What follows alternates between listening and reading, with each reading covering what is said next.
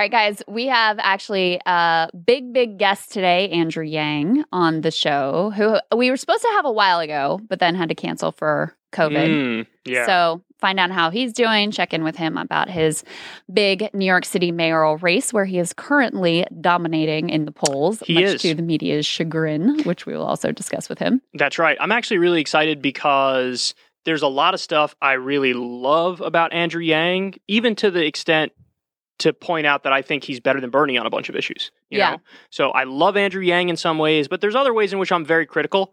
And so what I want to do is explore all those things with him. I want to ask him about the areas where I agree and ask him about where I massively disagree. Yeah, absolutely. I mean, I've known Andrew for quite a while. I met him when I was at MSNBC and he was running Venture for America, and we kept in touch some over those years. And so that sounds like a Ponzi scheme, by the way. So it does. Maybe that's why I moved on from it. No, Venture for America. It's not a Ponzi scheme. So I am not an unbiased Andrew Yang observer. I'm always cheering for the guy is the bottom line. But yeah, like you, there were some things in his presidential campaign and especially some things in his New York mayoral's race that were questionable or disappointing to me. So we'll ask him about all of that stuff.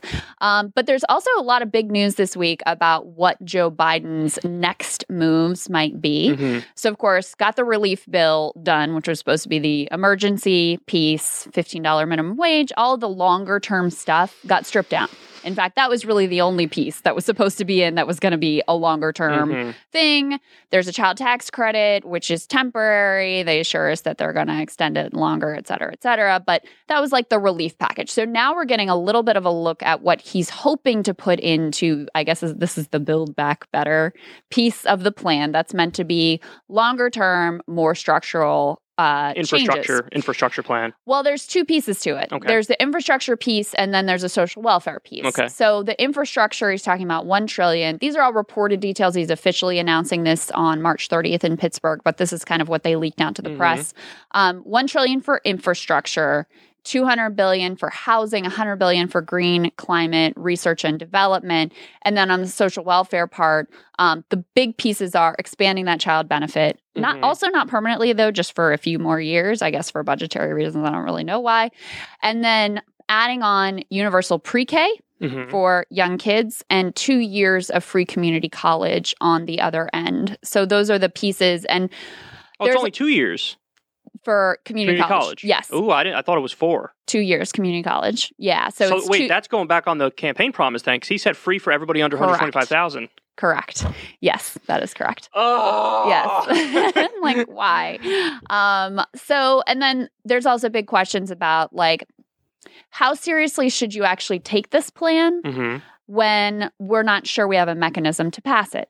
So a lot of these pieces you could do through reconciliation, but Joe Manchin had said before that he didn't want to do another thing through reconciliation without having Republicans on board. Yeah. Will he change his mind? Maybe. He's out saying, hey, I would go huge on infrastructure. So basically seeming open to this plan by and large. But again, does he draw a hard line on there's got to be Republicans on board, because there will 100% be 0 Republicans on board with this plan. And then the other piece is, is there any sort of real movement on the filibuster? Biden has seemed to open himself up more to the idea of getting rid of the filibuster altogether, or at least doing a talking filibuster reform. Again, Manchin has been, and Sinema and a couple others have been the big stumbling block there. So in some ways, as big of a question in this package is how and what the mechanics are. Do they split it into 2 bills? Are they going to try to push it through regular order where you need 60 votes? Are they going to get rid of the filibuster? Are they going to do it through reconciliation? Those mechanical process things, as sort of like brain numbing as they are as important as what the details of the bill are. Okay, so there's a bunch of stuff to talk about here. So I agree with you completely. The whole conversation is moot and useless if we don't do either filibuster elimination or filibuster reform. Yeah. If you don't do that, it's just dumb to even have the conversation. There's literally no way you're going to get 60 for any of it. Right. Not even any You're not little going piece to of get it. one. It would be a miracle to get one.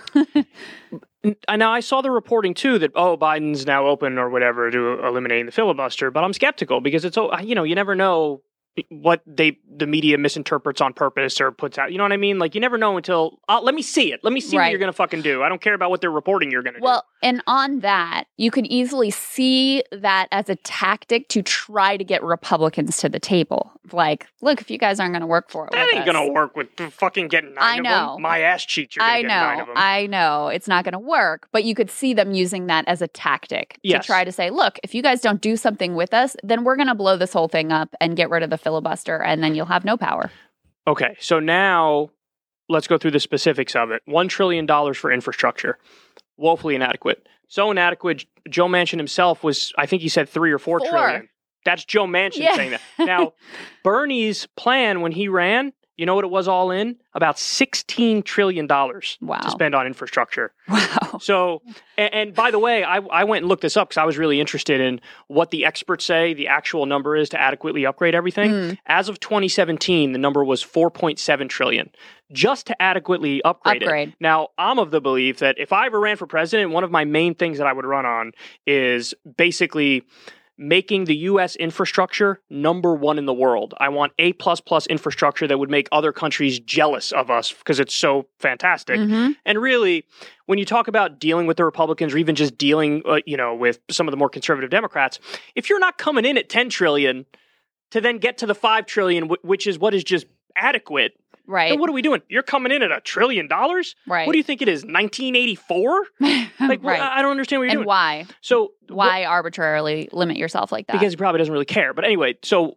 $1 trillion for infrastructure, woefully inadequate. $200 billion for housing. I'm not sure what the actual number would be that experts say is necessary for that. $100 billion for climate. Again, I'm not sure what the experts say is ideal on that. The expanding the child benefit thing, that kind of annoys me because, like you said, it's only temporary. And that's the problem with the COVID bill as well. It's like, if you're only doing the temporary shot of adrenaline, you don't have a fucking legacy.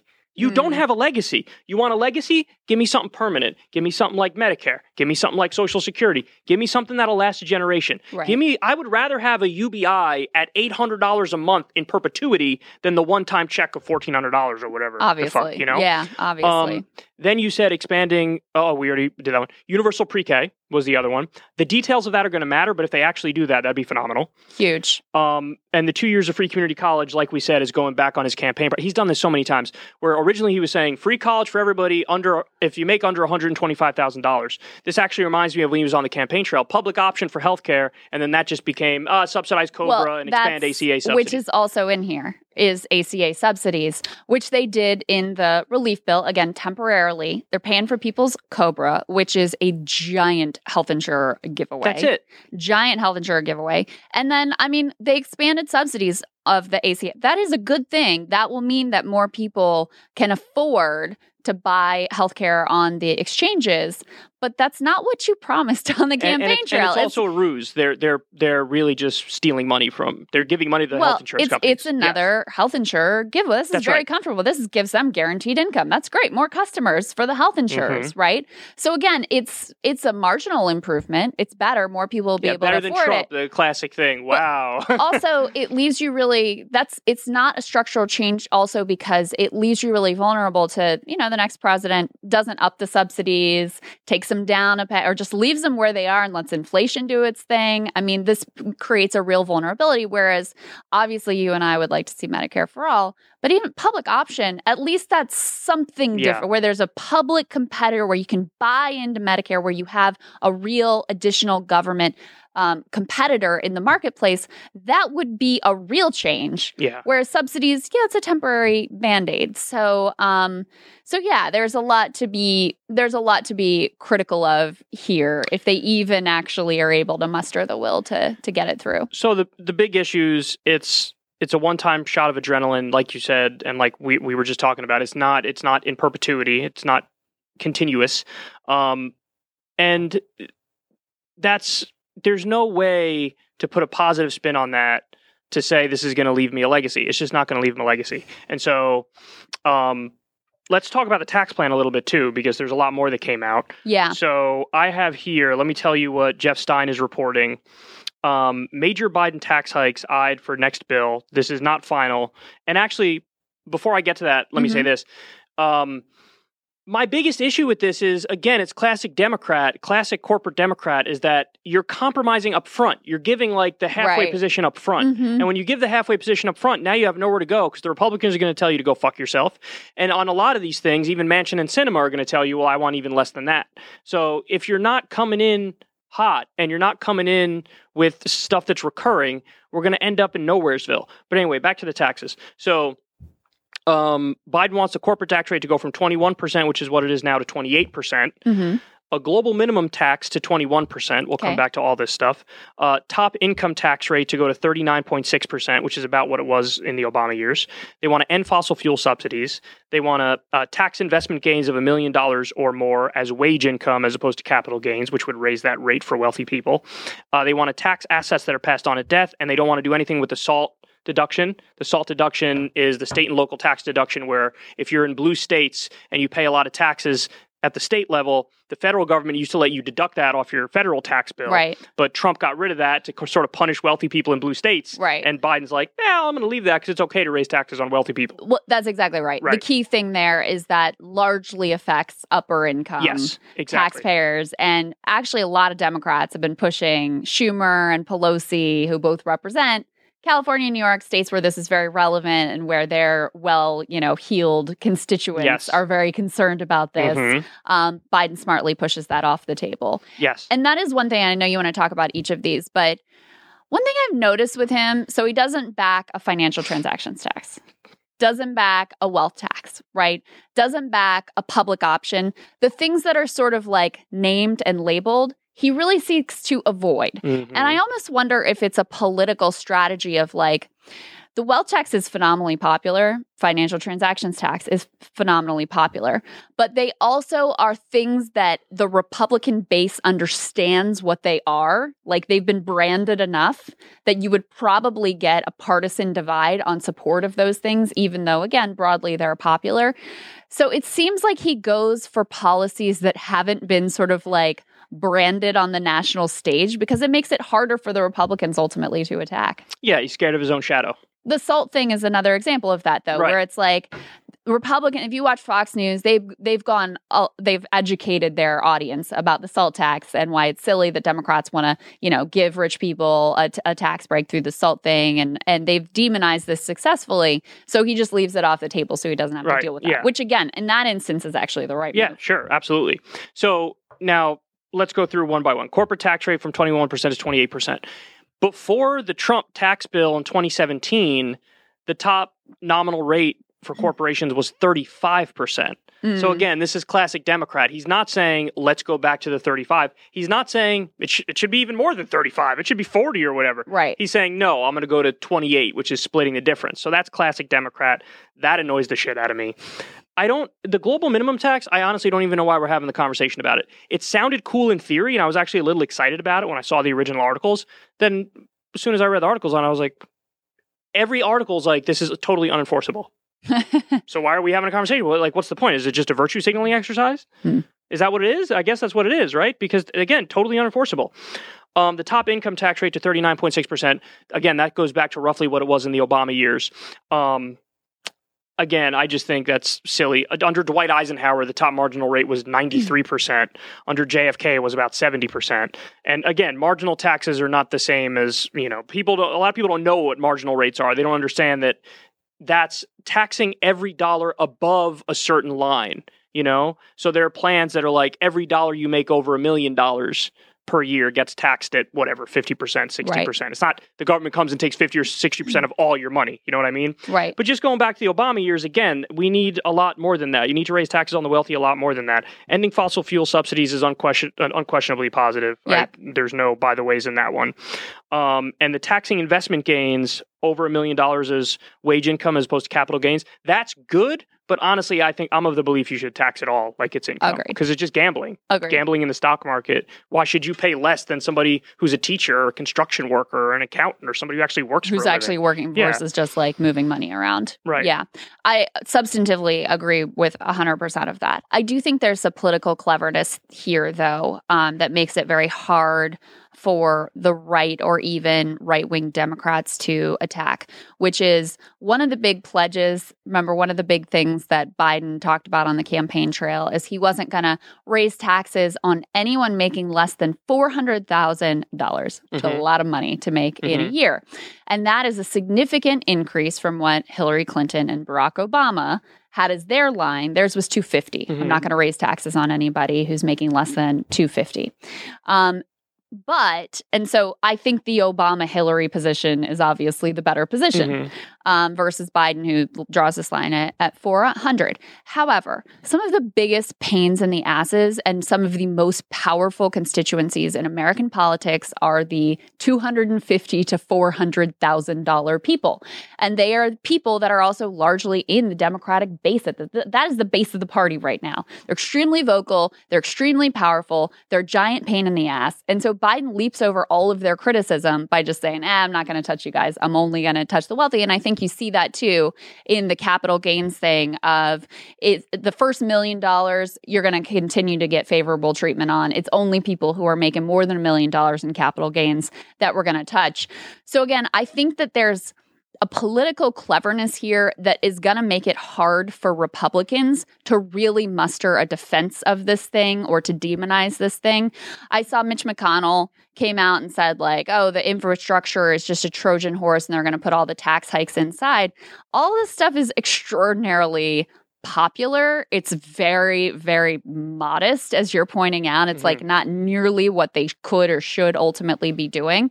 But I think you're going to see a replay from the Republicans of the relief bill where they don't vote for it, but they don't even really try to resist it. They don't try to demonize it. They just move on to like, let's just talk about the border, or let's just talk about whatever the Dr. Seuss controversy of the day is, because this package is too sort of unobjectionable for them to really be able to wrap their hands around and demonize effectively. So I actually disagree with you because in my experience, and I hope it ends up like the COVID relief package where they end up doing that. But my fear is, and I've already seen some of this going on, is that they'll just lie about it. Is that they'll just be like, Biden's raising taxes on the middle class and working people. How dare he? Biggest tax increase in history. They'll say some nonsense like that and they'll run with it and they'll hammer away. And then eventually it'll land and it'll move the polls a little bit. But you mentioned political cleverness there. Let me tell you what I would view as politically clever. He's half being politically clever with the whole like $400,000 and less, not going to raise your taxes. But what I would do is I would actually say, I'm actually going to cut taxes for middle-class families and poor folks. Because I've never met a tax cut I didn't like for those people because they need more money. So I would say that. But then the other thing I would do, I would go hard in the other direction for the wealthy, where I would even float things I'm not even sure I necessarily believe in. 100% tax on all net worth above $1 billion. I do believe in that. No more billionaires. I would be all I like them apples. That. And the point of doing that... I will instantly become a Biden stan if you did that. The point of doing that is the classic move, why you should be a lefty with a backbone, is it baits the Republicans into arguing phenomenally unpopular positions. If you're out there yelling about $15 minimum wage and they go, I don't want a $15 minimum wage, you win. You won because they just said it. They just said the thing that they weren't supposed to. I think everybody should have healthcare in the middle of a pandemic. I don't think everybody should have healthcare. I win. Thank you. So let's have that debate. And I want Biden to stake a position that's as progressive as can be. I want him to be the most badass social democrat of all time, where he's like, we're gonna tax capital gains more than we tax income, because that's the way it should be. You're just gambling in the stock market. Pay more, bitch. Like, I want that kind of an approach. I want the top marginal tax rate. Again, let's make the top marginal tax rate. Let's go back to Dwight Eisenhower. I agree with the Republican Dwight Eisenhower. 93% for the top marginal tax rate on everything above $5 million. Yep. How you like me now? Yep. That's what you do. So bait them into defending the wealthy very clearly, and then you win. Right. Well, their strategy is like the basement strategy. It's like the continuation of the basement strategy. They just want to avoid a debate altogether. Yes, that's right. We don't want to. And so, again, something like the financial transactions tax. I mean, you could take that case to the American people all day long, go all have the fight, go on cable news, divide the country along. I mean, it's probably 70% in favor of it, and Republicans would be there freaking out. But their approach is to try to, I mean, as much as Obama was like no drama Obama, they're the ones who are really trying to take the no drama approach. Yeah. We're going to craft everything from the beginning to just even to avoid a debate. That's what they did on the relief bill. And again, I think it's part of why they don't put any of the sort of named branded policy ideas into their proposals. So like they're not going to do a Green New Deal, but they'll do some climate stuff that you really can't object to on the like sort of merits of. They'll do something in healthcare, but it's not going to be even the public option because even that's too sort of like name branded at this point. They're not going to do a wealth tax. They're not going to do a financial transactions tax. And you're right. I think your strategy would be more, it would accomplish more, number one. I do think it would lead to him being a much more popular president. But the strategy he's pursuing is going to get him, where he is, which is like 56% approval rating, Democrats being kind of like right on the door of being able to hold on to their power in the midterms if his approval rating stays in that place. So there could be a worse strategy, I guess is what I would say. Yeah. There is some, there is a logic to it. He's not going to be what we want him to be. That's just not who he is. Right. Yeah. So in terms of Joe Biden's best strategy, this is probably the best political strategy you could imagine from Joe Biden. Well, let me just give you my biggest fear about this approach, because I really think it comes down to this. My biggest fear is, I think you're right in your description of his strategy. Yeah, the basement strategy. Yes, it's definitely the basement strategy. But my biggest fear is, since you're coming in sort of weak at like corporate tax rate to 28%, not back to 35%, top income tax rate to 39.6%, what you're doing is now you've set the terms of the debate and you've defined the left fringe. And now Manchin and Sinema and the evil 8 Democrats who are against the minimum wage increase, they're going to be like, you're saying 39.6? I'll give you 36. Yeah. Whereas if he came in at like, no, 70% for everything above $1 million. Right. Then they're, okay, maybe I'll do 50. I won't do 70. I'll do 45. Right. You see what I'm saying? Yeah. So he's defined the debate in a bad way up front, where now even the nefarious elements and the more conservative elements of his own party, they could wreck it even worse than the Republicans, who are never going to come along with any of it. Well, and here's the other thing. The flip side of the like no-name branded policy idea political play is that it doesn't give people much to like really get excited about. Yes, that's it's true like, too, yeah. Yeah, it's harder to. It's not FDR. That's not FDR. It's not FDR. You look at this and you're like, I'm looking right now at the tax hike proposals. I'm like, okay. Yeah. Sure, all right. That's fine. Better than Trump. It's better, right. Exactly. And that was the thing that Obama struggled with, is his plans were better than the Republican plans, better than what they would have done if they had won the presidency, but it wasn't enough for his base to show up and vote in 2010. That's and that was the biggest problem. You did have an energized Republican base, but you also had a de-energized Democratic base who had been told, number one, basically like, I got this, you guys can, peace out. Thanks for electing me president. Good luck with your lives. You can go home now. And weren't given much to really fight for, because all of the solutions offered were so sort of like milquetoast and middle of the road. What Biden will benefit from is, just because of the sugar high, because of the vaccinations, he is very likely to have a really strong economy. How much of that is his doing or not is very open to debate. The relief bill definitely has something to do with it, for sure. But also it's just like the vaccines are going on. He partly gets credit for that too. That's going relatively well compared to the rest of the world.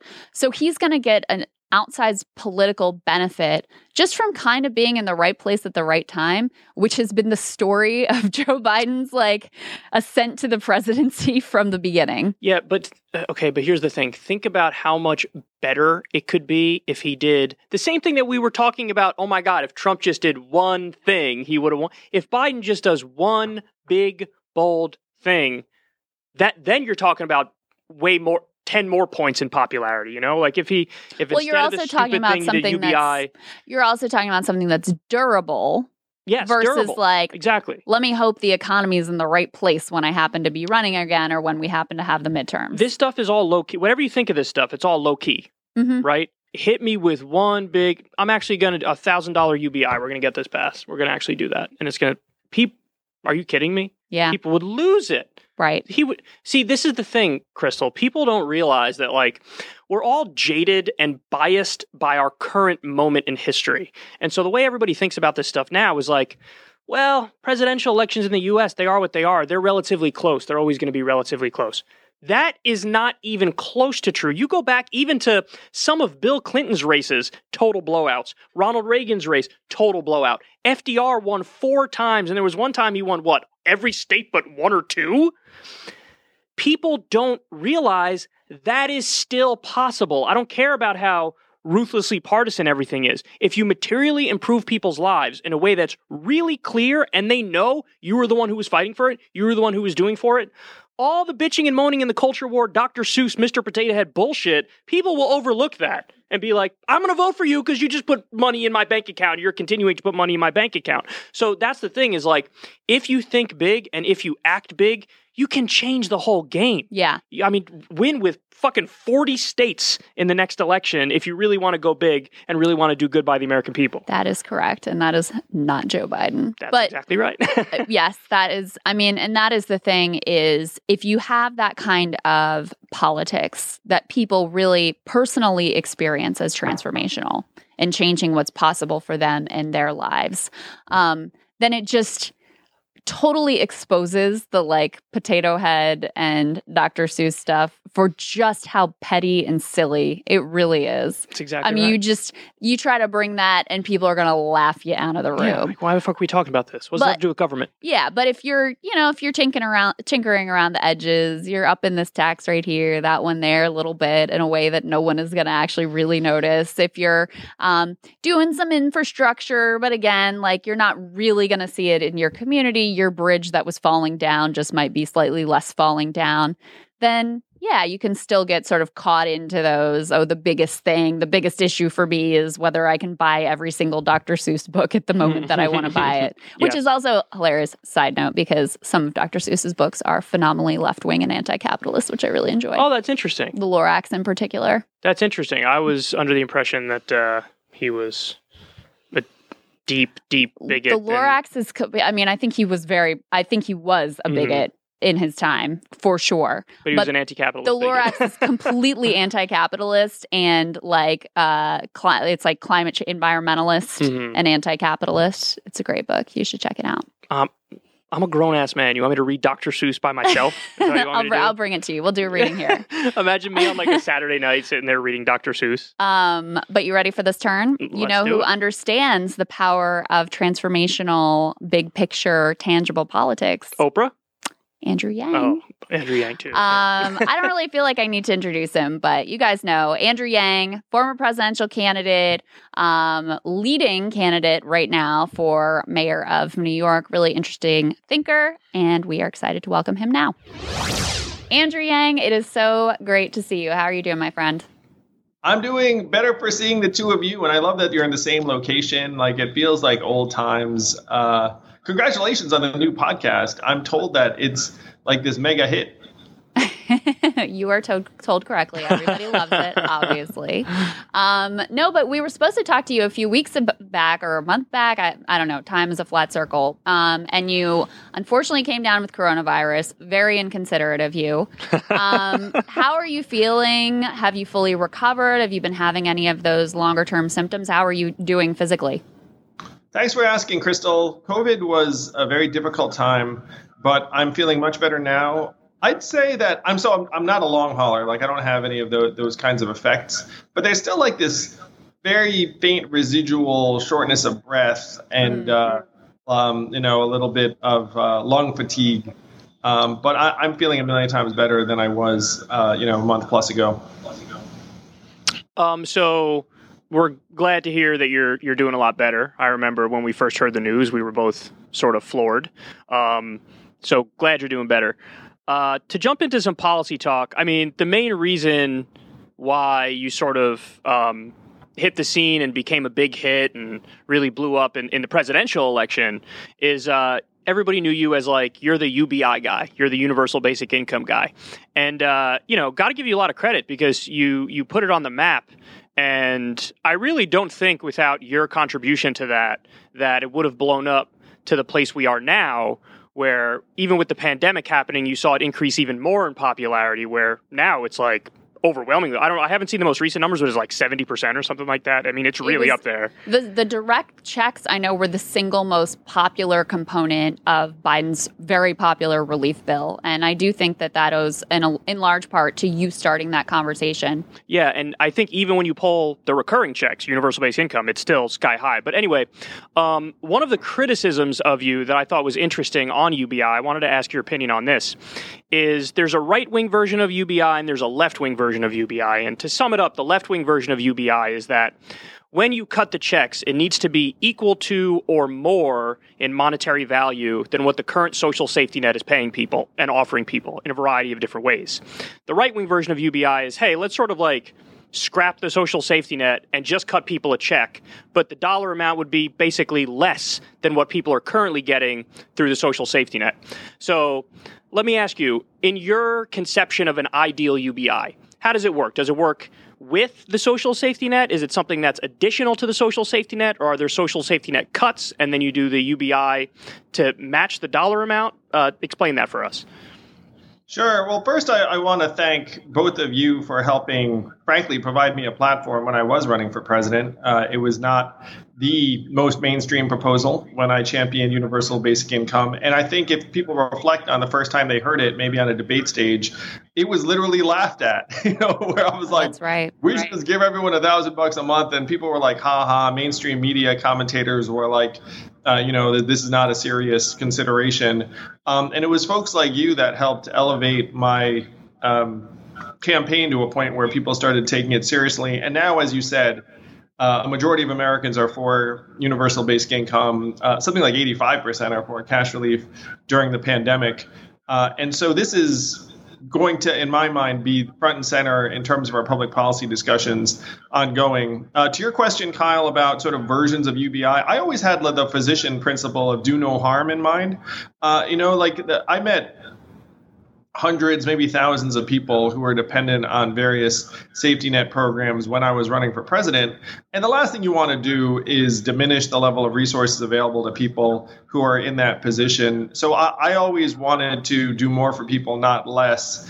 There are intricacies to our system so that people can find edge cases. But for me, it was always trying to improve people's lives and not taking anything away from anyone. You originally came up with or leaned into the UBI solution because some of the research that you did around automation, the way that it was causing job loss, the way it was transforming our workforce, the way that transformation had led to increased votes for Donald Trump. Do you still see that as like the driving reason to move forward with UBI, or have your views shifted at all? Unfortunately, Crystal, we're living a version of the future I'd feared, where the pandemic has sped up the automation of many jobs. I mean, you're seeing tens of thousands of retail locations close either temporarily or forever.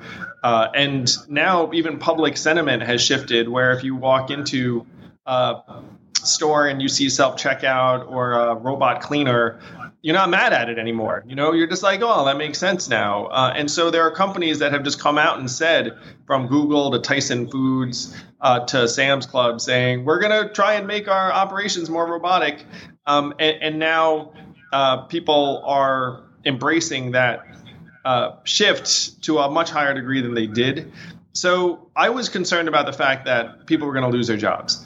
And as we're having this conversation, the American labor force participation rate is down even lower than it was when I was running. I think it's something like 61.2% right now, which means that only 61.2% of Americans who are of working age are actually working right now. And this was always my great fear, is that more and more people are going to get pushed out of the workforce and become detached. And you are going to see some very, very terrible manifestations of that. So that was Trump, and then that's what we're seeing right now in different ways. So let me ask you, what's your theory as to why mainstream media has treated you so harshly? Because, Crystal and I were just talking about this earlier. What's that, Andrew? We missed that. I was just saying, why have they treated me so shabbily? So, Crystal and I were talking about this earlier. There was just a New York Times article that came out. The headline, what was the headline again? Headline was like, new poll shows the leading candidate in the New York mayor's race is undecided. And of course, the poll has you up, but they don't mention that until like 6 paragraphs in. And then it's all these caveats about why you being up in the poll doesn't really mean that you're ahead in the race. And I've seen absurd criticisms that like you're somehow soft on white supremacists or alt-right, or like my favorite one is anti-Asian. Like, so why what's your theory as to why they've treated you so negatively and why alternative media has actually treated you so favorably? Wow. I mean, I hadn't really seen it as like, so cut and dried in terms of, certainly alternative media. I'll start there. I think that folks like the two of you and independent voices and podcasters, for the most part, you all rely upon your own judgment and independent point of view, and that's why people like you and follow you. And so if you spend time with a candidate like me or dig into my ideas and you think, oh, well, I might not agree with every aspect of this, but this is interesting, and so let me explore that. And that's been the kind of reception I've gotten from many independent voices and podcasters and what you characterize the alternative media, Kyle. In terms of the mainstream media, I think it's frankly like the inverse dynamic where like I'm not someone that for the most part they have been able to trade access with for years and years. And so my rise in popularity or the fact that I'm leading in the polls is something that they find somewhat foreign or threatening, I guess, because it's like from outside of the institutions that they've spent so much time within or trafficking with. And so I just think there's like this native resistance. But it has been disappointing. Like you hope that journalists would frankly use their heads, use their judgment, look up and say, well, let's say in this case, Andrew Yang's leading the polls. And instead of trying to poo-poo that, dig into like, why is that? And if they dug into why it is, they would find that a lot of people in New York City are very frustrated with politics as usual. And they're not that excited about electing someone who's been embedded in some of these low-functioning institutions for years and years and years. Yeah. Do you feel like your coverage has been different during the mayoral race than it was during the presidential race? Because just from my, outsider perspective, and I try to keep up with what you're up to, but I can't say I follow every single news item. So my surface level... It's really, I'm sorry, I'm failing you there. But my surface level impression is during the presidential race, the effort was just to ignore you. Leave you off of graphics, just like ignore that you were on the stage, ignore that you're in the polls, just kind of push you off altogether.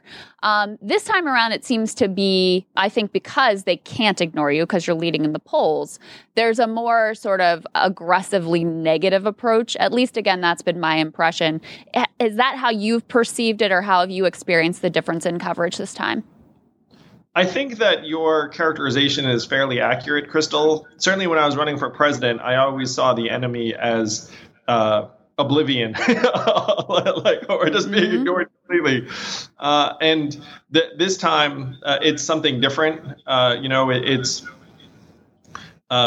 different ways to try and explain away or minimize the objective success of our campaign thus far, where if you look at any objective measurement, whether polling or number of individual donors or number of volunteers or excitement on the street, then I'm ahead, and there have been a lot of accounts that have not taken the obvious, to measure, where it's like, well, let's figure out the field and why does it look the way it does?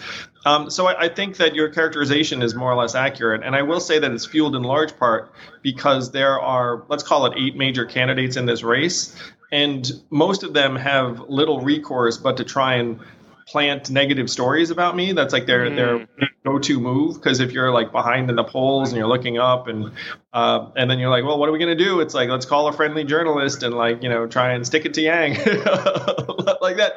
So you have 7 campaigns trying to fuel negative coverage. And many journalists, frankly, will play into that because, it's the path of least resistance. So this question is going to sound like it's a joke, but I actually mean it seriously. You took a stand against genitally mutilating baby boys, and I want to ask you how you came to the position that cutting off the tips of baby dicks is wrong. Because, and I was raised in an environment where that was viewed as like, that's cultural or that's part of the tradition, and it's very, very widespread. And it's astonishing how few people have actually come to your position, which I think is objectively the correct position. So how did your mind get changed on that? Well, we had our minds focused on this when our boys were born. And so, your son is born, and then you are faced with that choice, and then you start thinking like, wait, why do people choose to do what they do? And first, let me say that in my mind, it should be completely up to parents and families what they decide to do with their children. But I did find that at least the default assumption that you should do a certain thing should be held to light, to a higher degree, Kyle. So we just learn through experience, you're a parent, you have to make a decision for your child. And then you start reflecting on how things are presented and whether there are genuine health benefits in a way that some people take for granted. Has it been hard? Your presidential campaign, part of what was really exciting about it is because it was about really big and structural and potentially transformational ideas.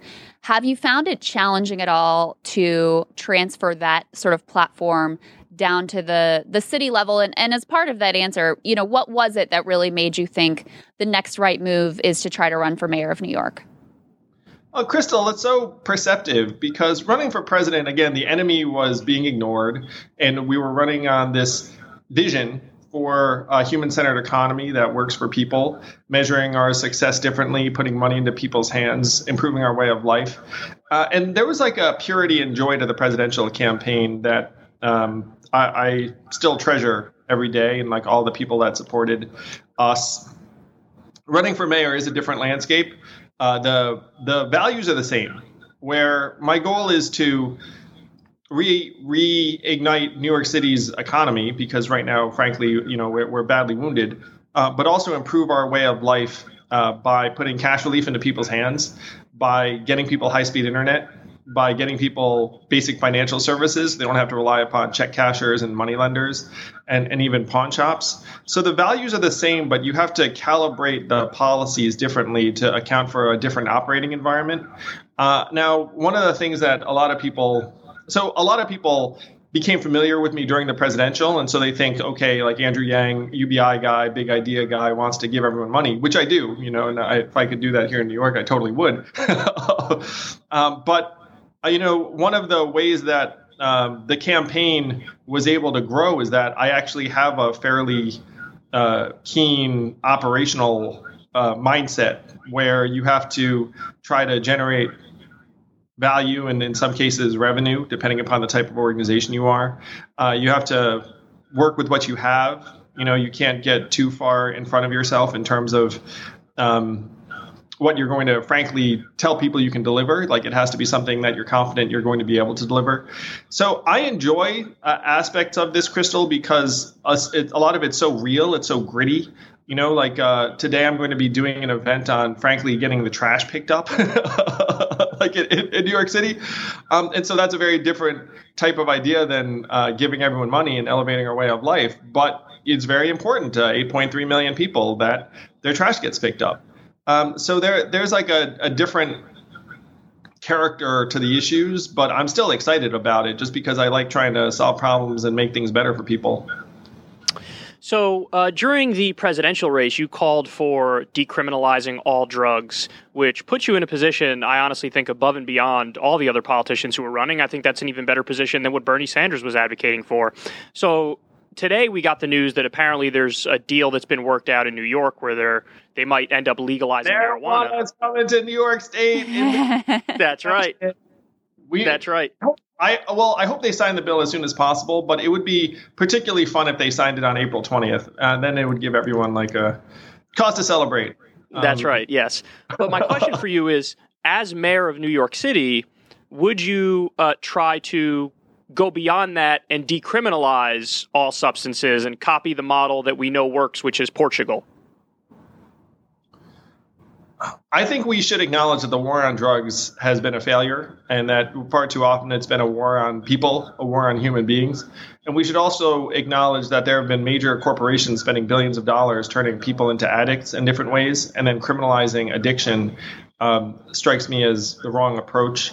As a basic example, you've had billions of dollars getting people hooked on opiates, and then some of them end up switching to heroin or another opiate that was not the original substance. But then when you turn to them and say, okay, we're going to bust you for heroin, it's like, well, we spent hundreds of millions of dollars trying to frankly get you addicted to a similar substance. So I would be instructing the DAs and NYPD to target folks who are trying to get others addicted, but not folks who have levels of a substance that are intended for personal use or personal consumption. There's a massive difference between having, a lot of a drug intended for trafficking or sale, and then being someone who's using it in the privacy of your home. Yeah. New York City is going to face a pretty tough landscape, both from a budgetary perspective. There's, getting schools fully reopened. As you said, the economy. It's going to take some time to get everything rebooted there. What do you see as the biggest challenges? This is a really tough job that you're trying to sign yourself up for, trying to get elected to. What do you think the landscape looks like? Well, I'm a numbers guy, Crystal, and as are you. I mean, I think you're a CPA, so you'd have a similar frame. But we're down 30,000 lives, friends, family members, neighbors. We're down 600,000 jobs, 60 million tourists who supported about half of those missing jobs, 84% of commuters, 70% of subway ridership, thousands of small businesses have closed or are closing. And when you look around, you can feel this. I mean, this city is struggling, it's wounded. And as great as many of our priorities are, it's going to be really, really hard to solve a lot of our problems if the streets are still filled with empty storefronts, if the office buildings are still empty. So job number one has to be to send a very, very clear message that New York City is open for business, it's open for travel, it's open for concerts and all the things that make New York City great. Nightlife, I think nightlife's a major priority. So these are the things that I'm going to be focused on. First is making New York City the fastest COVID comeback recovery city.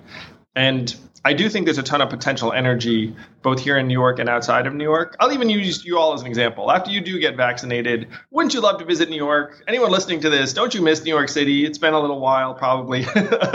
I personally miss New York City. As someone who used to live there, I miss it a lot. That's what I'm talking about. So as soon as it's safe for us all to travel and get together, I've already committed to having the country's biggest post-COVID celebration.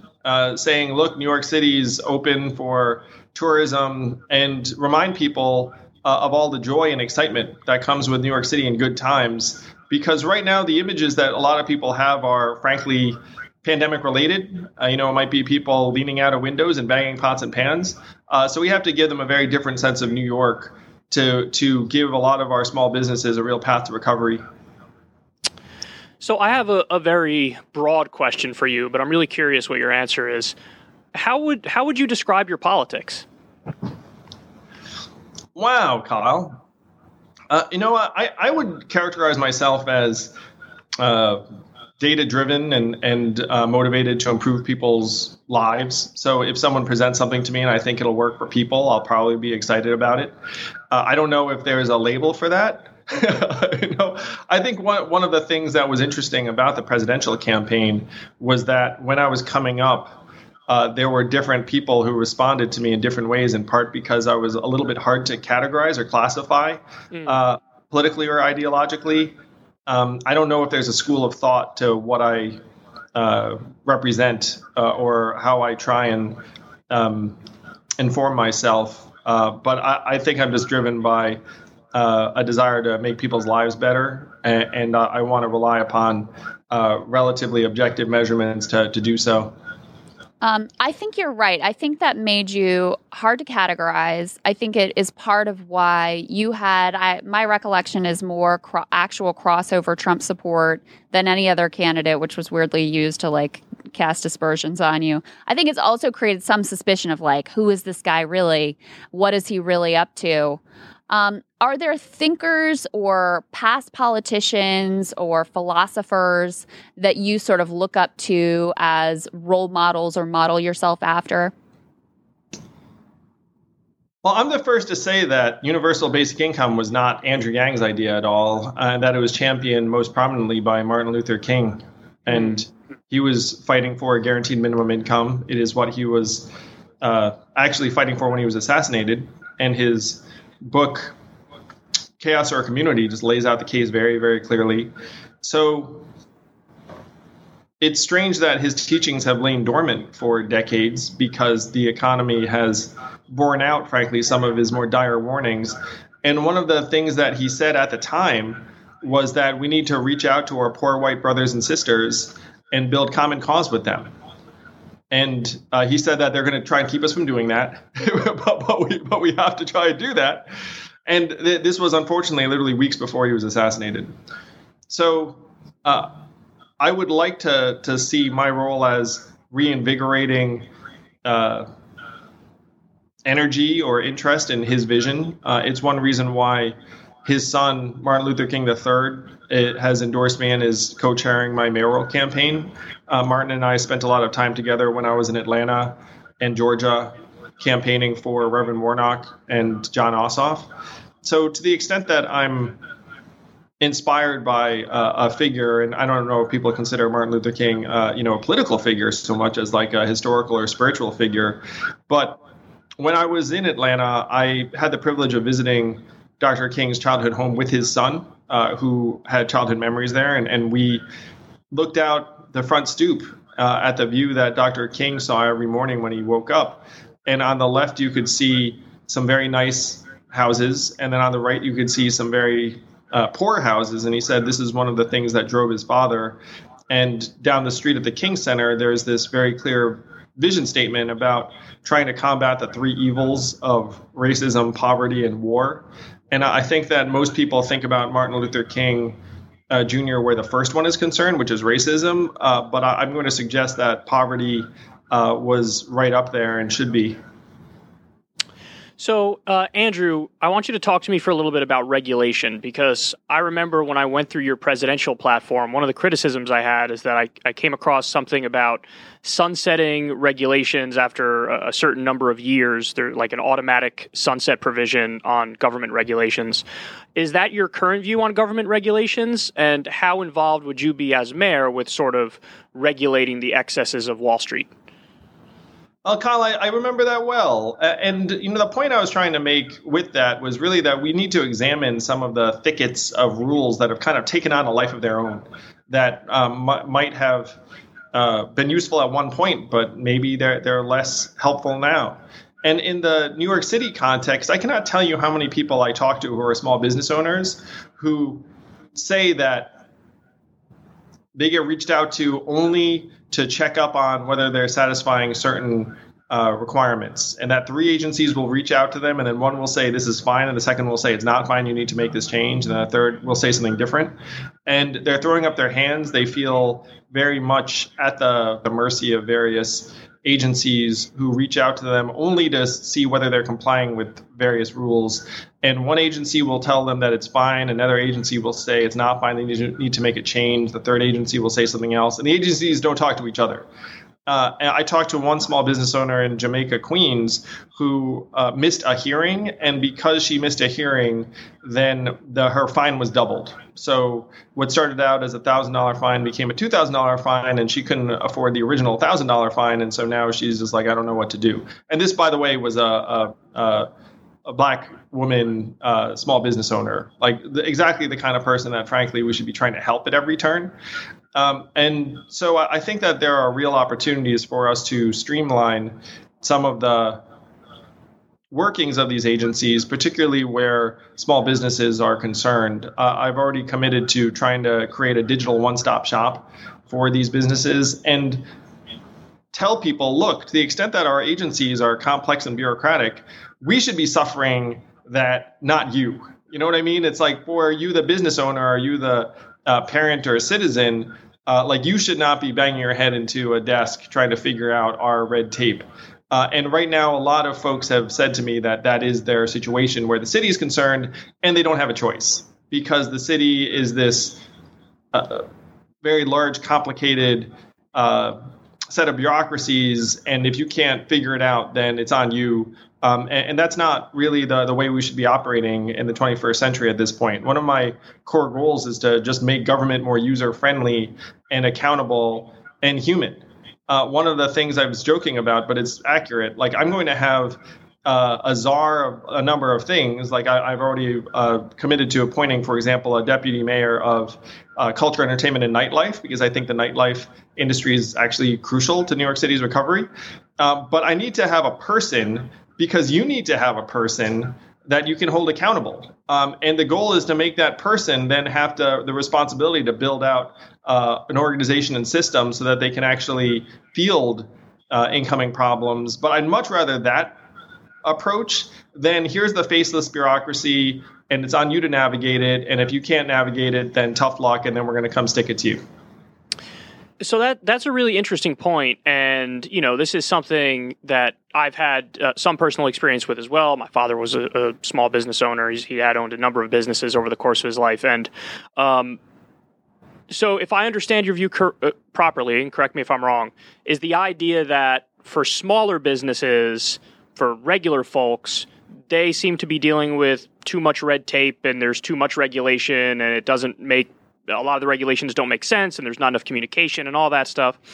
But is it fair to say that perhaps we have a problem that's on the opposite end of the spectrum for the different sizes of businesses? So in other words, the bigger the corporation, the more money, the more wealthy the individual, the more power they have, the more there's like no regulation, and they can get away with things that are egregious, to the extent that on Wall Street, a lot of these companies are too big to fail, and they have fraud as a business model, to steal the phrase from Bernie Sanders. So do you view it in that sort of way, that like the little guy and the small businesses are overregulated, but the big ones are underregulated? I do, Kyle. I mean, we can see that really clearly. And you have a company like Amazon that's worth $1.5 trillion, paying nothing in federal taxes and just running rings around our government. You have these giant social media companies that are selling our data and profiting to the tune of tens of billions of dollars. And then you see our legislators just grandstanding and engaged in theatrics when they should have been having a much more serious conversation about what these social media companies mean to our society and our democracy years ago. We're relying upon provisions in a 1996 law that was written before Facebook even existed to regulate Facebook. Like, how does that make any sense at all? So you can look up and down at the fact that the megacorps have been getting away with incredible abuses, and our government has been out to lunch on them. And then you have these little guys who are just trying to do the right thing, and then we're all over them. So I think your description of this, Kyle, is right on, and I'd agree with it. Yeah. All right. So, Andrew, I love you and am not unbiased where you're concerned. But I also want to level with you. I really hated what you wrote about BDS in an op-ed that was generally about your approach to the Jewish community. You said a Yang administration will push back against the BDS movement, which singles out Israel for unfair economic punishment. Not only is BDS rooted in anti-Semitic thought and history, hearkening back to fascist boycotts of Jewish businesses, it's also a direct shot at New York City's economy. Do you see criticism of Israel as fundamentally anti-Semitic? I do not see criticism of Israel as fundamentally anti-Semitic. I think BDS is a very different thing than criticism of, let's say, the Netanyahu administration or even of some of Israel's policies. Well, it's an attempt to push back on the occupation of the occupied territories, what's seen as an illegal occupation by international law. It's modeled on the successful movement in South Africa. It's nonviolent. What is it about that movement that you single out to say that is anti-Semitic and equivalent? I mean, you equate it essentially to fascism. The BDS specifically, as an organization, as a movement, has refused to disavow extremist elements that have frankly declared that Israel does not even have a right to exist. So that's quite extreme. It's very, very different than what you described earlier, Crystal, in terms of people having a political point of view on Israel or an administration or its policies. So it's not the tactics per se, but some of the people that are involved that they haven't condemned or distanced themselves from? Is that the issue?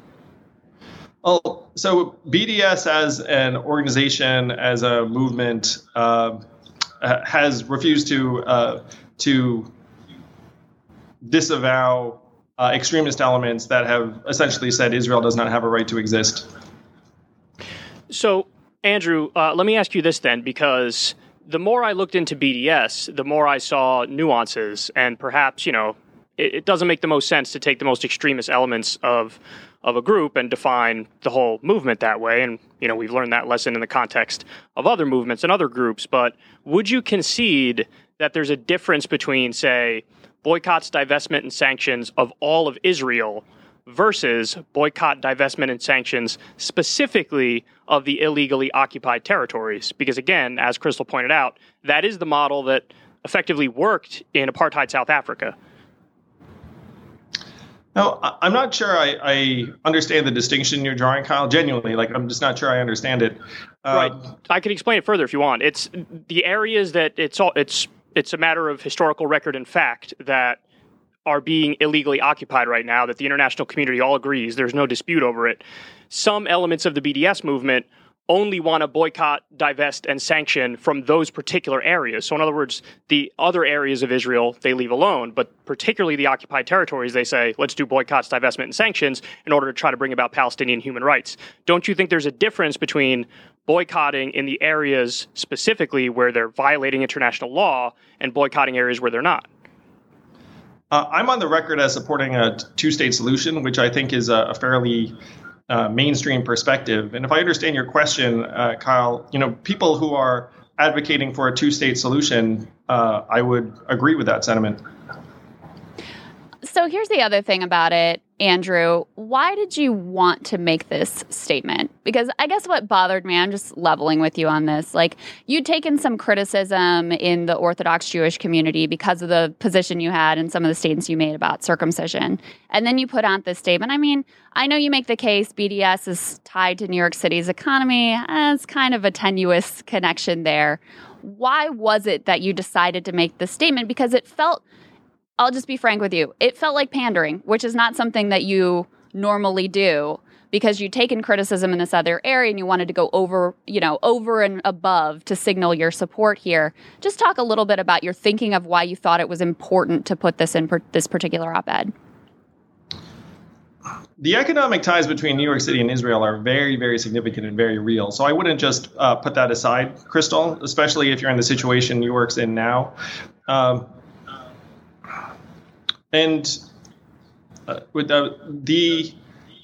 Sorry, you said something else in your, it was around whether this was sort of an a response to something that had gone before. It's genuinely the case that New York City is the home to more Jews than any place outside of Israel. It's like a very, very serious responsibility to the global Jewish community. And it's something that I would take very seriously as mayor. And so, it's something that I think you do have to think about the context of New York City for the global community in that light. And that was, frankly, a bit of a learning for me, where I frankly did not realize just the level of importance of the mayoralty of New York City to the global community.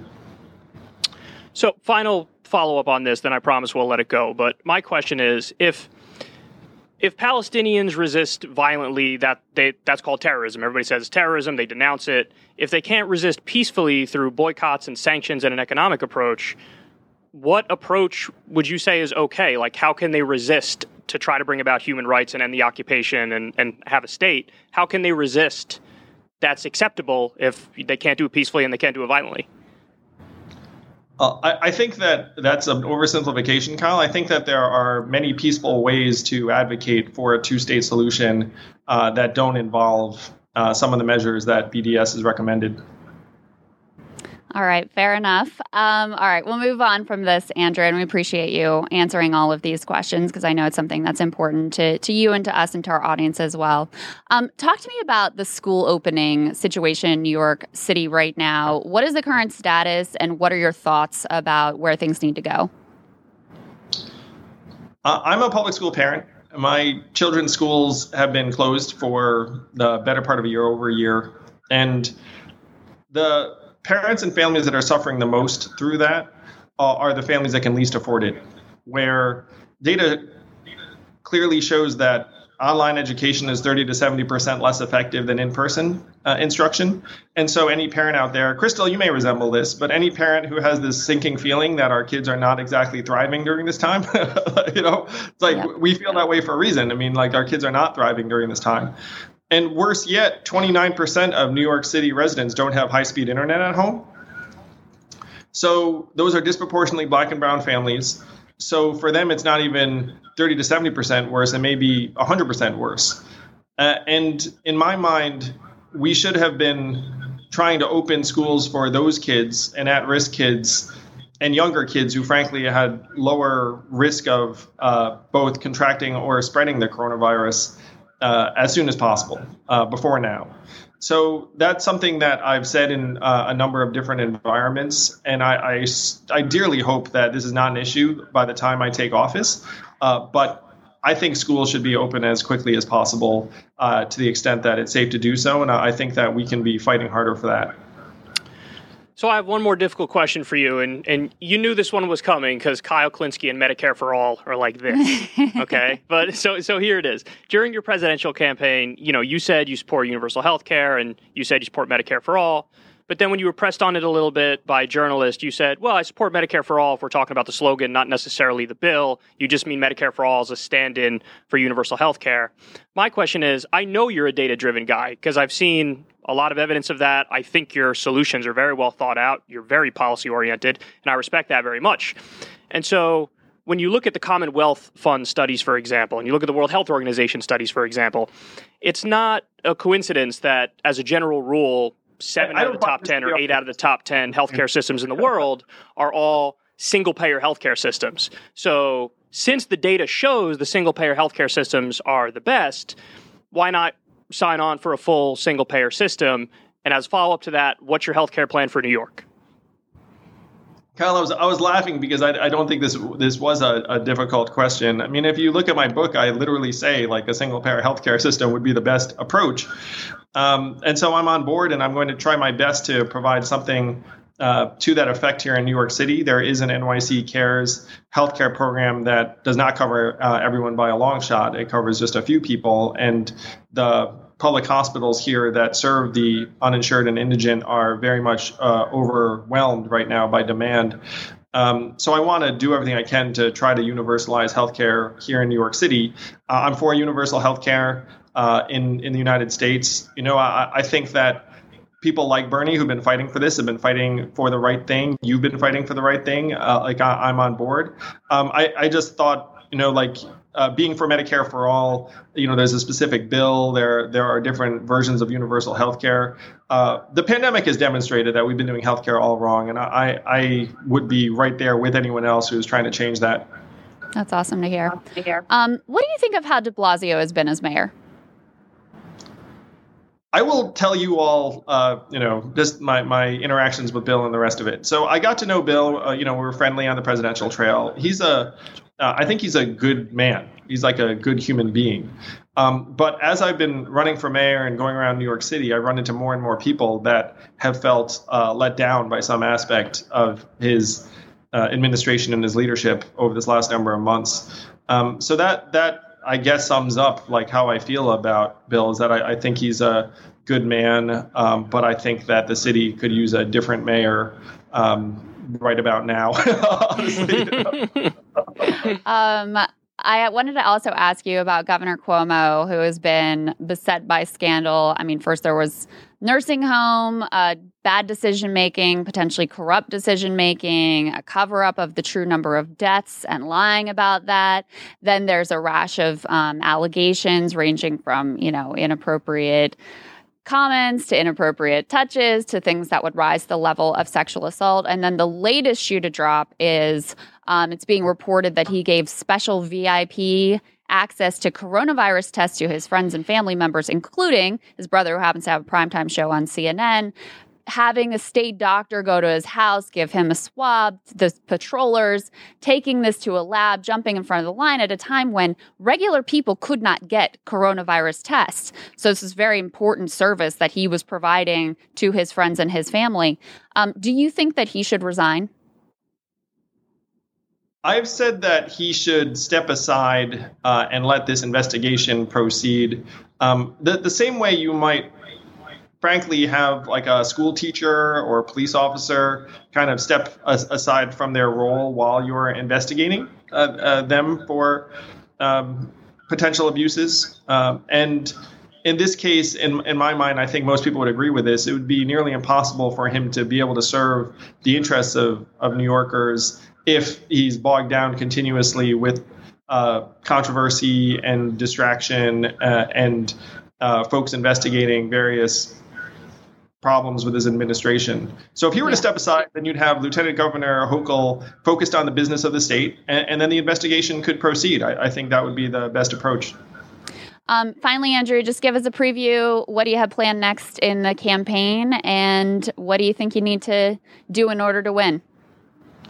Well, we are in great shape, Crystal. We just need to keep putting out a positive case for New Yorkers, let people know that there really is a brighter future around the corner, that there's so much pent-up energy, both human and otherwise, that's going to, I believe, help launch our own version of the Roaring 20s here in New York City after we get vaccinated, after people have confidence to get together. Certainly, if anyone wants to support my campaign, I would be thrilled. You can go to andrewyang.com and check out our policies. If you do live in New York City, the city will match any donation you make 8-1. I know it's wild, but if you donate $20, the city will give us $160. And so New Yorkers, your donations are worth approximately 800% more than other people's.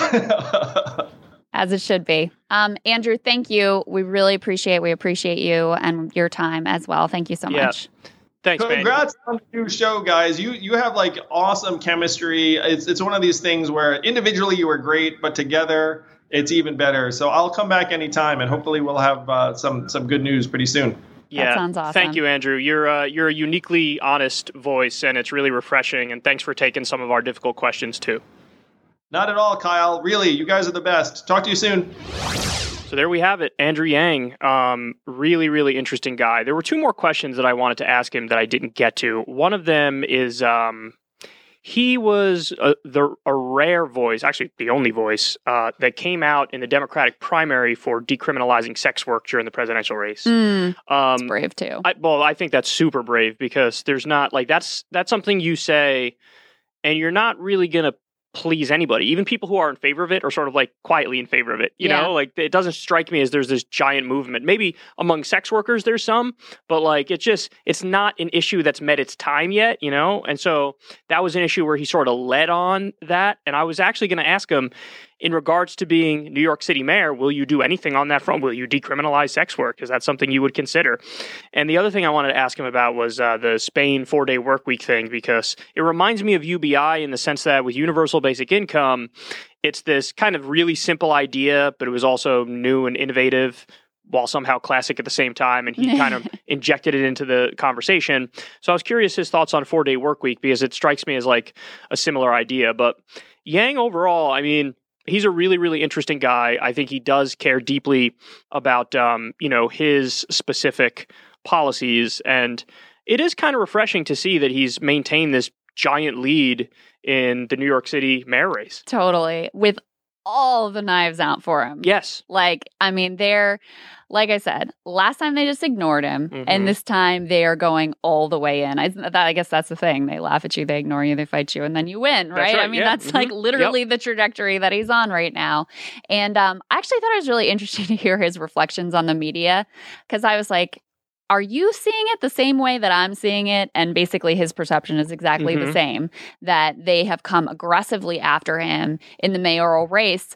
And his reasoning that it's essentially because, look, if they have the power that they want to have, he shouldn't exist. So the fact that even though they tried to stonewall him, he was able to get a lot of attention and excitement and donations and this interesting coalition and assert his ideas, make them part of a national conversation in his presidential run, and now is actively leading in the New York City mayor's race, something that should be total machine politics. His opponents, most of them, I mean, they've been in New York City politics for years and years. They've got direct relationships with the New York media that is covering this race. The fact that Andrew Yang is able to jump right over them and lead in the polls, not that you would take anything for granted, is really an indictment of their own power. Like, this should not be possible, and that, I think, really drives them crazy. That's absolutely correct. I think, so we asked him that question, and I wanted to actually weigh in with my thoughts on that. I think the reason that they don't like him, they meaning the establishment media and the political establishment, the reason they don't like him is twofold. One, because he's an outsider and he didn't go through the proper channels to climb the ladder in the party, like, you know, like a kiss ass like Mayor Pete. And beyond that, he was the guy, he was the UBI guy. And UBI sounds even more extreme and radical than like Medicare for All. And they don't like that. They don't like ideas that are big, bold, transformational, you know, FDR-esque, if you will, because that really shakes up the system.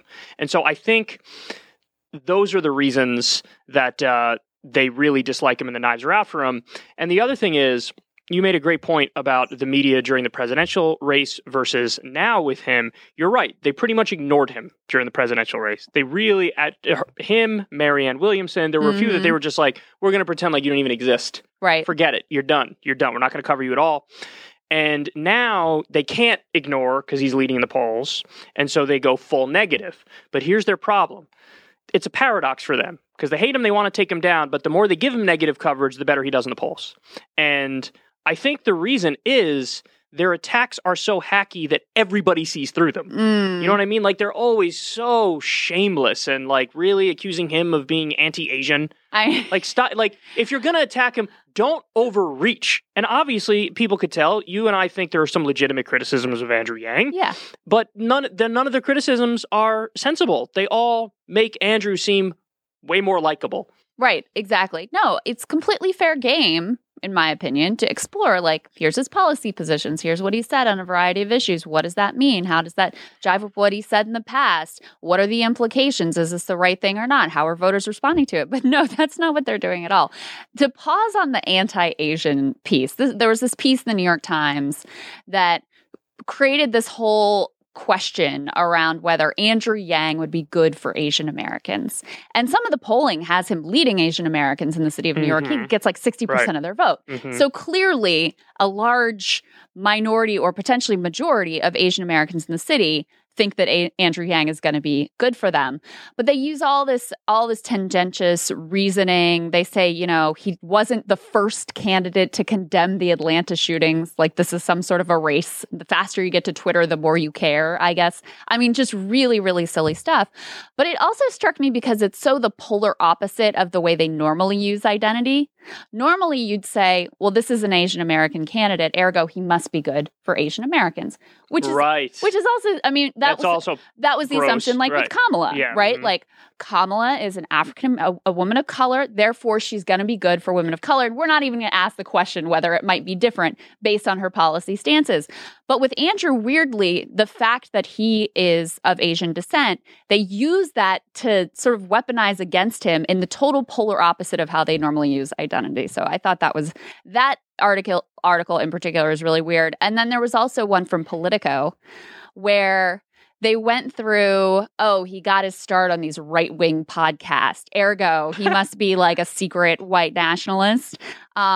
Name-checking Ben Shapiro, Dave Rubin, Joe Rogan, and other podcasts. And again, maybe if you all had covered him and like acknowledged that he existed, maybe he wouldn't have had to lean so heavily on independent media. But these guys have large platforms. Some of them I like, some of them I really don't like, some of them I respect, some of them I really don't respect. But they have large platforms, large audiences, and God forbid you go and talk to an audience that doesn't already ideologically align with you. I mean, it's just like, it's so ridiculous that would be an attack. What the attack is, you're trying to appeal to people who don't already agree with you? That's a bad thing? Yeah, that always blew my mind, especially because if you're an effective communicator, then what you do is you get people who, on paper, upfront, nominally disagree. You get them to sign on to your agenda and your ideas, which is only exactly the thing that everybody is supposed to want. Like, right. Don't you want people to be deconverted from ideas that we find odious and primitive and wrong? But they really do turn that into, like, no, that's a negative because these people at some point were not pure and good. And so to now get somebody who wasn't pure and good to your side means you're just sort of sullying your side with impurity or whatever. Right. It's a very childish way of thinking. But very common. Oh, it's incredibly common, but I do think it's also sort of disingenuous. Like, I don't know to what extent people who make those arguments actually believe those arguments, because if you really stop and think about it for a second, you realize it's the silliest thing you've ever heard. One of the, my biggest honor in doing what I've done online is that I get a number of people who come up to me at Politicon and whenever I do some public events where they say, hey man, you stopped me from going down that alt-right pipeline, you deconverted me from Steven Crowder or Ben Shapiro or whoever it may be. And those are my proudest moments, right. And this is something that they actively are against. And to your point, you brought up the thing about the article, right-wing podcasts, to lump Joe Rogan with Ben Shapiro. I mean, that's damn near criminal. And you don't have to agree with Joe Rogan on everything. Of course, I don't agree with Joe Rogan on everything, but it's beyond absurd. You voted for Bernie Sanders. Voted for Bernie Sanders. I mean, so silly. And Ben Shapiro, all he does is standard conservative talking points all day long. To lump those two together is absurd. But again, it's not like Andrew Yang went on to Ben Shapiro's podcast to be like, I agree with you on everything. He went on there to be like, let me make my case for UBI. Let me make my case for whatever left-wing idea you fill in the blank, right? Yeah, and by the way, he was good at that, and it very worked. Good at it. And right. Trump supporters converted to Andrew Yang supporters. Right, and that's the thing, is they try to make that out to be a negative, when in reality, if you think about it, going into an election, you want somebody who can hold their own base and hold their own supporters and also have crossover appeal. You want as many people as possible to like you and agree with you. And what they do is they turn that into something that's dirty and wrong. And it gets back to, is because he didn't come up through the proper channels. Mm-hmm. He did it as an outsider. And if you do it as an outsider, they look at you scornfully. You know, a lot of it has to do with, and I hate to do the talk about Substack because whenever I read the word Substack, I cringe now because it's enough. But yeah, there's a lot of people who are knives out for Substack, and it's because, oh my God, you're spreading negative ideas and bad ideas. There's every ideology you can imagine is on Substack. Mm-hmm. And it's people who are trying to make it outside of the conventional system, where in the conventional system, you got to get a foot in the door, and then there's bosses and there's editors. And I hate to break it to you. People are assholes. They don't know what they're doing. They're not like holier than thou and they have all the answers. So when some independent person writes something of their own volition, their own thoughts, and they put it out there and somebody wants to subscribe to it and somebody wants to support them, that's awesome. Right. But they've actually turned that into something that's dirty. Right, because they don't control the space. And they're also not entertaining and interesting on their own. Right. So they have to quash they can't compete, because their shit is so boring and tired and predictable. And they're propped up by the establishment institutions. Right. So they can't really compete. So instead, they have to sully and tarnish the whole thing.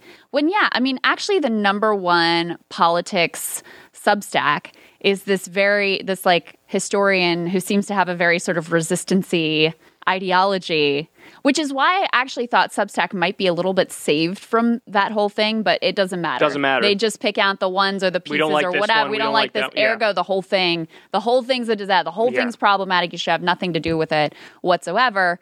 But as in the case with Andrew Yang, what they're really doing is just drawing more attention to Substack. And what they're really doing with Yang at this point, especially with media trust at an all-time low, they're just further making the case for Andrew Yang. I mean, I really do. And look, obviously, like, we had some tough questions for him. The BDS thing is something I've been wanting to ask him about for a while.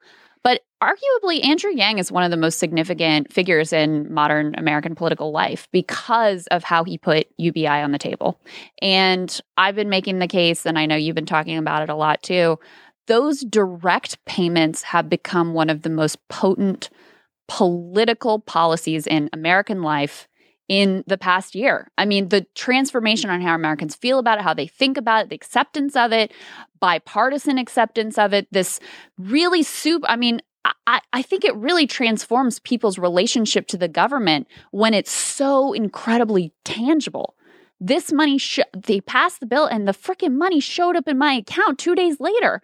Like, it was there. Or I got the check in the mail. It came, I put it in my account. Like, I paid for groceries and I was able to make my rent. And then you go, it's a light bulb moment. It's like, oh my God, the government could be doing this for me all the time. Yep, that's right. They just normally choose not to. They just normally choose to let me, like, hang out to dry. But they don't have to make that choice. They could actually make another choice. And Andrew Yang really is the political figure who sparked that conversation. I've asked him before, and I wish I could remember the numbers off the top of my head, but unlike him, he said I was a CPA, which is technically true, but I'm actually not good at remembering numbers. I wish I could remember the numbers of how unpopular UBI was when he started talking about it. It was not popular. I was against it. Not only was it not popular, but people didn't even know what it was. Right, yeah. So, and then once you explained to people what it was, they were like, no. So the way that he's moved put that conversation on the table in a way that was very courageous when it was wildly unpopular. And the way that has moved, in part because of him, but also obviously in large part because of the pandemic and the exigencies there, that has truly been transformative. It absolutely has. And this conversation reminds me of the Stockton study that we just discussed recently. And all they did there, that was $500 is what they gave people, which seems like not a lot, right? Right. But it changed people's lives. Yes. And when you looked at the numbers, there were virtually no downsides. All the money went to the things that you would expect a responsible adult to spend it on. Right. It went to food. Was the main thing, and then after that it was like utilities, and you told the wonderful story of the guy who couldn't get a day off of work to try to get a better job, and he hated his job, and then with that $500 he was able to take one day off of work and then get a better job. It changed his life for the better. The people who were part of that UBI program were more likely to become employed. That's right. So the argument of like, it breeds laziness, that's just not true. So you're right. Polar he sort opposite. of put this on the map. Now you're getting little tastes of it with the COVID relief bills, even though it's not recurring. People get that one-time check. But like, you're right that people have the light bulb moment of like, oh, so you can have a solution that's as simple and as straightforward as like, I want to cut you a check. And people are loving it. And there was one more point that I wanted to make. Oh, yes. So Andrew, let's say for argument's sake, Andrew wins the race for mayor. He has a successful term. Mm-hmm. What do you think about his prospects running for president again in a situation like that? I mean, they're still going to hate him. I know they're still going to hate him, but the people will like him. The question is, do you see a situation, almost like a Bernie situation, where even though there's this giant institutional bias against him that he runs again and he does well, do you think it's possible for somebody like that to win? Because listen, fact of the matter is, right now, let's be honest, as gross as it is to say, the heir apparent is Kamala. Kamala's the VP. Joe Biden's half dead in office. Right? He says he wants to serve 2 terms. Okay, we'll see. Right. Make it to like Thursday, buddy. All right? Make it to next Thursday and we'll have a conversation. So Kamala's the heir apparent because now her national profile has gone up tremendously as vice president. Yeah, that's why she was picked for. But let's not forget she couldn't even make it a fucking Iowa when she ran. Everybody was like, not buying it, don't like you. There was an overwhelming mass of public grassroots support for Kamala Harris, Kyle. You're just forgetting it. Right. So, but in every CNN green room across the country. Those are the only ones who supported her. But like, don't you think in a situation like that you actually do have a potential future presidential run for somebody like Andrew Yang, or is that mountain too tall to climb? I don't think the mountain is too tall to climb. I think it's contingent on a lot of things, how these next few years go and how the public feels about Kamala and how she acquits herself in the role as vice president. It also, though, depends a lot on like how much does Andrew want to rock the boat? Because it's one thing when you're basically nobody. You got nothing to lose. You don't know these freaking people. You don't care if they hate you or not, or love you or indifferent to you or whatever, to jump in, put out your ideas and see what happens. That's very different from now I'm an established political figure with a track record of success, and I'm contemplating taking on the big machine and the Democratic establishment and doing it like blatantly and in their face. I have no idea if that's something that he would have an appetite to do. But in some ways, that's actually the biggest question. Right. Yeah, I agree with that. Yeah. So before we wrap it up, I just want to say I love your dress today. I love how colorful it is. Thank you, sir. I like your shirt today. Well, thank you. Very nice. You look like, well, I can't say that though. I was going to say you look like a Fruit Loop, but it sounded like, I don't know. Doesn't that sound sort of derogatory, even though it's not? It sounds very derogatory. Like I meant it as a compliment, but it sounds derogatory. To me, it reads very Easter egg. Like I just went all the way in on spring. I just jumped over the transitional phase and I just went all the way in on spring. I'm big on colors. I think it looks wonderful. Well, thank you, Kyle. I wanted to compliment your dress. And then also just do a shameless plug real quick. If you're listening to the audio version of this, get your act together. I don't know what you're doing. Pay the $5 a month on Substack. Get the video version so you can see how Crystal Ball looks like a pack of Skittles / Fruit Loop / awesome, colorful, bright, beautiful dress. So yeah, $5 on Substack. You get these shows a day early on Friday, but don't worry if you don't pay the $5. We still love you. You can keep listening to the audio version on whatever audio, podcasts you listen on, or you can, sign up on Substack for free and then get the audio as soon as it drops as well on Saturday. Well, and obviously because everybody, like all the cool kids, hate Substack now. You've got to be on Substack. Yeah, that's right. That's the other pitch for it. It's just like, say fuck you to those assholes. Subscribe to say fuck you to those people. That's a great reason to sub right there. That genuinely is a good reason to do it. That genuinely is a good reason to do it. But anyway, that's what we got for everybody this week. Thanks, guys. See you next week.